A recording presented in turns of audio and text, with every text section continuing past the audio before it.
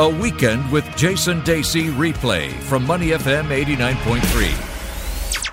The Australian federal election is coming up on Saturday, the 18th of May. And to preview that, I'm joined by Sebastian Hassett. He is an Australian journalist based in Adelaide, was born in Melbourne and lived in Sydney, worked for Fairfax Media. Sebastian, welcome to Money FM. Well, thank you very much for having me, Jason. It's an absolute pleasure to be here alongside yourself, a true legend and an icon of Southeast Asian media. Thanks so much, Sebastian. But let's focus on our country. You know, you're a fellow Aussie like I am. It's a very important election for Australia. We've seen many prime ministers. I think we've seen 6 since 2010. And there are a lot of issues at stake. Give us the overview. Yeah, look, it's an incredibly interesting time in Australia, mostly because of that instability that you talk about. Politically, the country is in an interesting phase. I mean, we look at what's been happening around the world. We look at what's been happening in the US. Look at what's been happening in the UK, where Australia tends to draw its sort of political inspiration and lead from.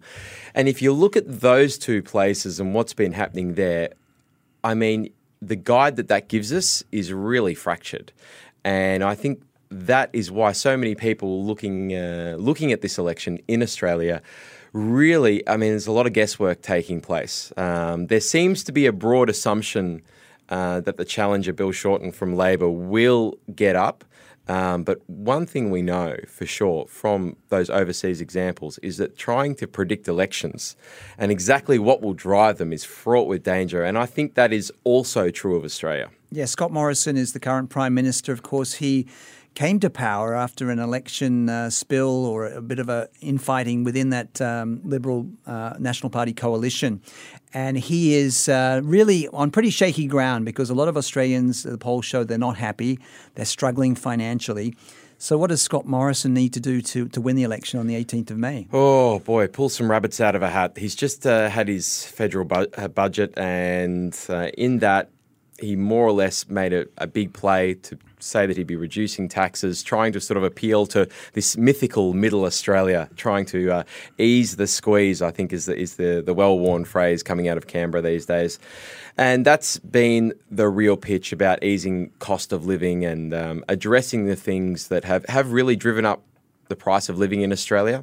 We know that wages in terms of real growth have not grown all that much. We know that the economy is largely stagnant. What the Australian economy is now sort of dependent upon is the housing sector. We've had a big slowdown in the resources sector, which drove the Australian economy forward dramatically in the early 2000s. That's been more replaced by this incredible investment that we've had in housing probably in the past decade.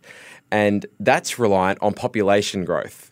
Now, that has been continuing. That's been fueling the market. That's been actually keeping Australia's economy ticking over.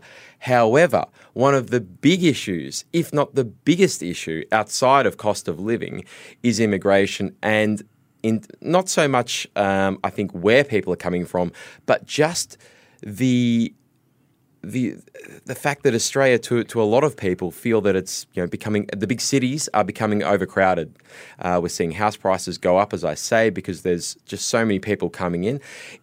Take Melbourne, for example. It is growing at an extraordinary rate. It's going to overtake Sydney in the next 5 years, which is just unthinkable if you think back 15, 20 years ago. So for a lot of people, they perceive, now whether it's true or not, is a different issue. Yep. But the perception for a lot of Australians is that the cities are growing out of control. They want some control on that, yet they still want the economy to be ticking over. There's a real dichotomy there. And I don't think either party truly knows how to actually get the balance right. It's a really, really complex situation. Yeah, many Singaporeans familiar with the Australian housing market. It has been growing at a record rate, but cooled off in Sydney and Melbourne in the last 18 months because of tougher measures to get loans through banks, so about a 10% drop. But let's talk about Bill Shorten. He is the man that hopes to be Prime Minister from the Labor Party, and it wasn't so long ago, Sebastian, that the Labor Party was in disarray, but now they seem to be more stable. Bill Shorten is from Melbourne, like you are. What would he provide as a Prime Minister?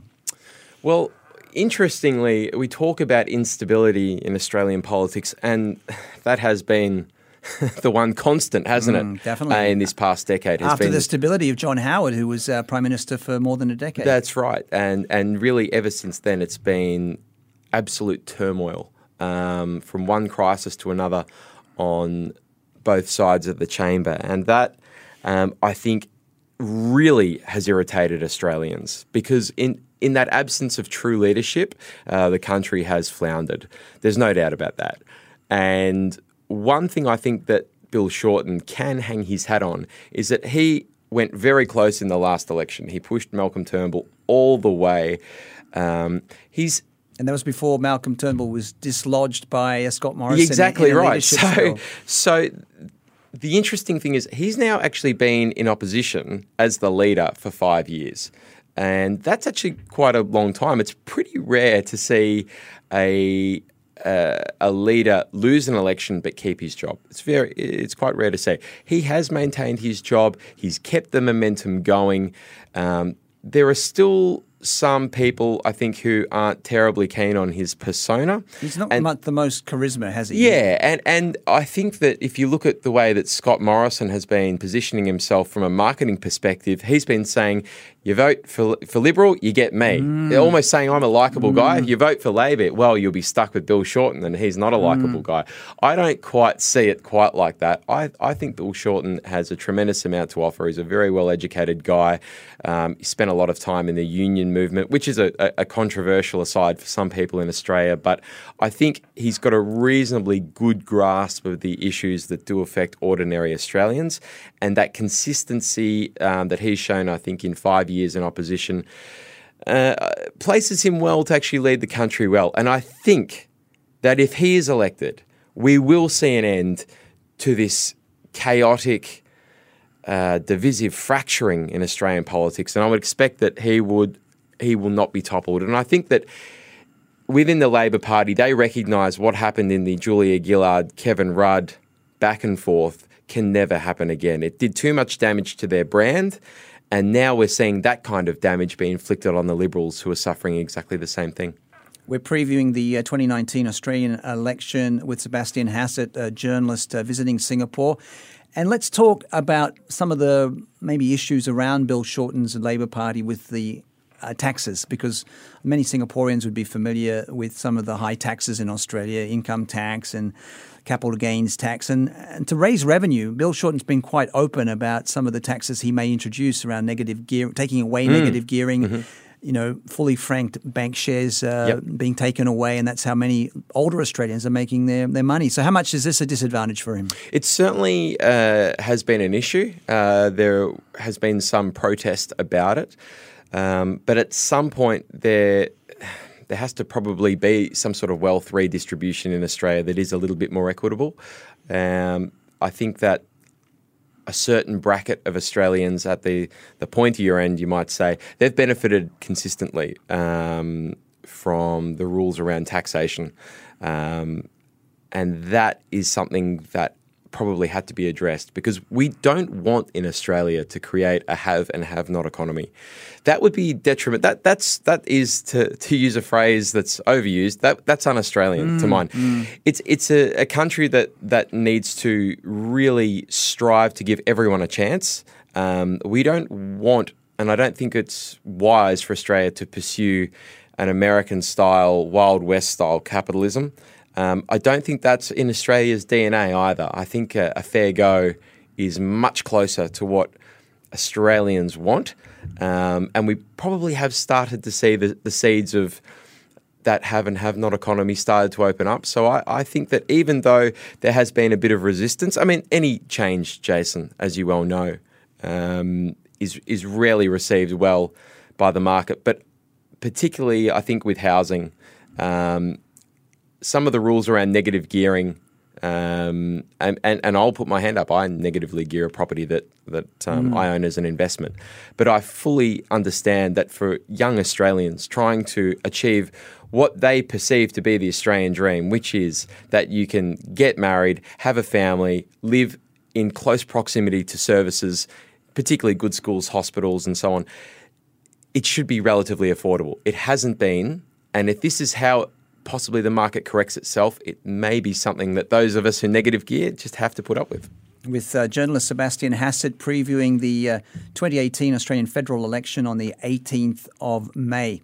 What about some of the extreme nationalistic elements in Australian politics? A lot of people here in Singapore would know about Pauline Hanson, One Nation. Recently, there was a sting operation involving Al Jazeera, and seeing One Nation lured into a connection with the National Rifle Association from the US about money and trying to change gun laws.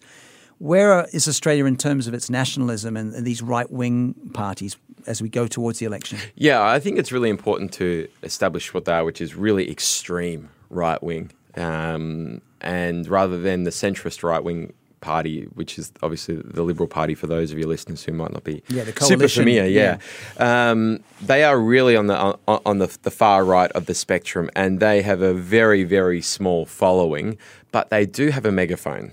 And they have been able to attract the media's attention because they are so outlandish and their views are so extreme, and to some extent they're so bizarre that they've been able to capture probably more attention than voters. And I think that theme is something that we really should put on the table, because these parties do not reflect the view of most Australians. And I would like to say to anyone listening out there in Southeast Asia, these are not the views of ordinary Australians. But aren't Australians moving more to the right? I think they are. Yeah. I think they most definitely are. I think that's a trend in global politics, though, and that seems as globalism occurs, I think that one of the pushbacks against globalism has been a little doubling down on nationalism, because people want to feel part of something. They want to feel more connected to their national identity as a result of seeing the world become more unified. There is that sort of push-pull factor. I find that really interesting. It's something that I notice everywhere. Australia is certainly not immune, and it's probably amplified in Australia because it's an island country.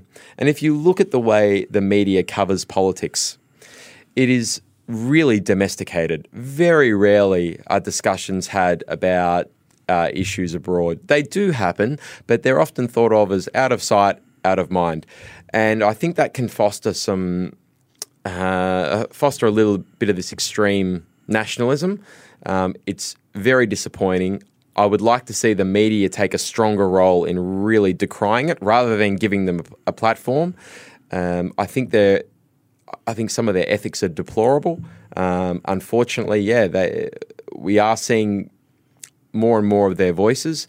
I hope that their impact in this election is minimal. I hope both of the major parties look to distance themselves from it.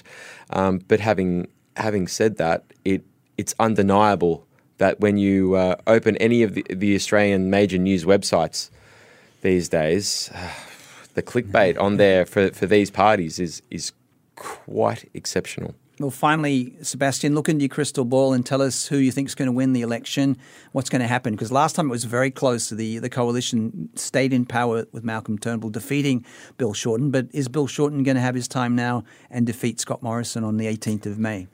Oh, the million-dollar question, isn't it, really? And I've made a fool of myself predicting elections after 2016 in the US and Brexit as well. I got both of those badly wrong and promised I think a lot of people did. So I'd never give a prediction again. But since you've asked so kindly, Jason, I think it's going to be pretty close, actually. I think most people expect Labor to win, but I do think that even though I think Labor will narrowly win, I think that it will be close because of what you say is this sort of shift to the right. I think there's a lot of people.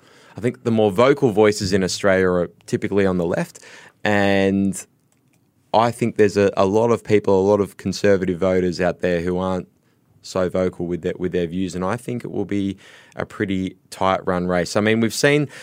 We probably saw in the Victorian state election a big landslide for Labor, and that had alarm bells ringing in Canberra.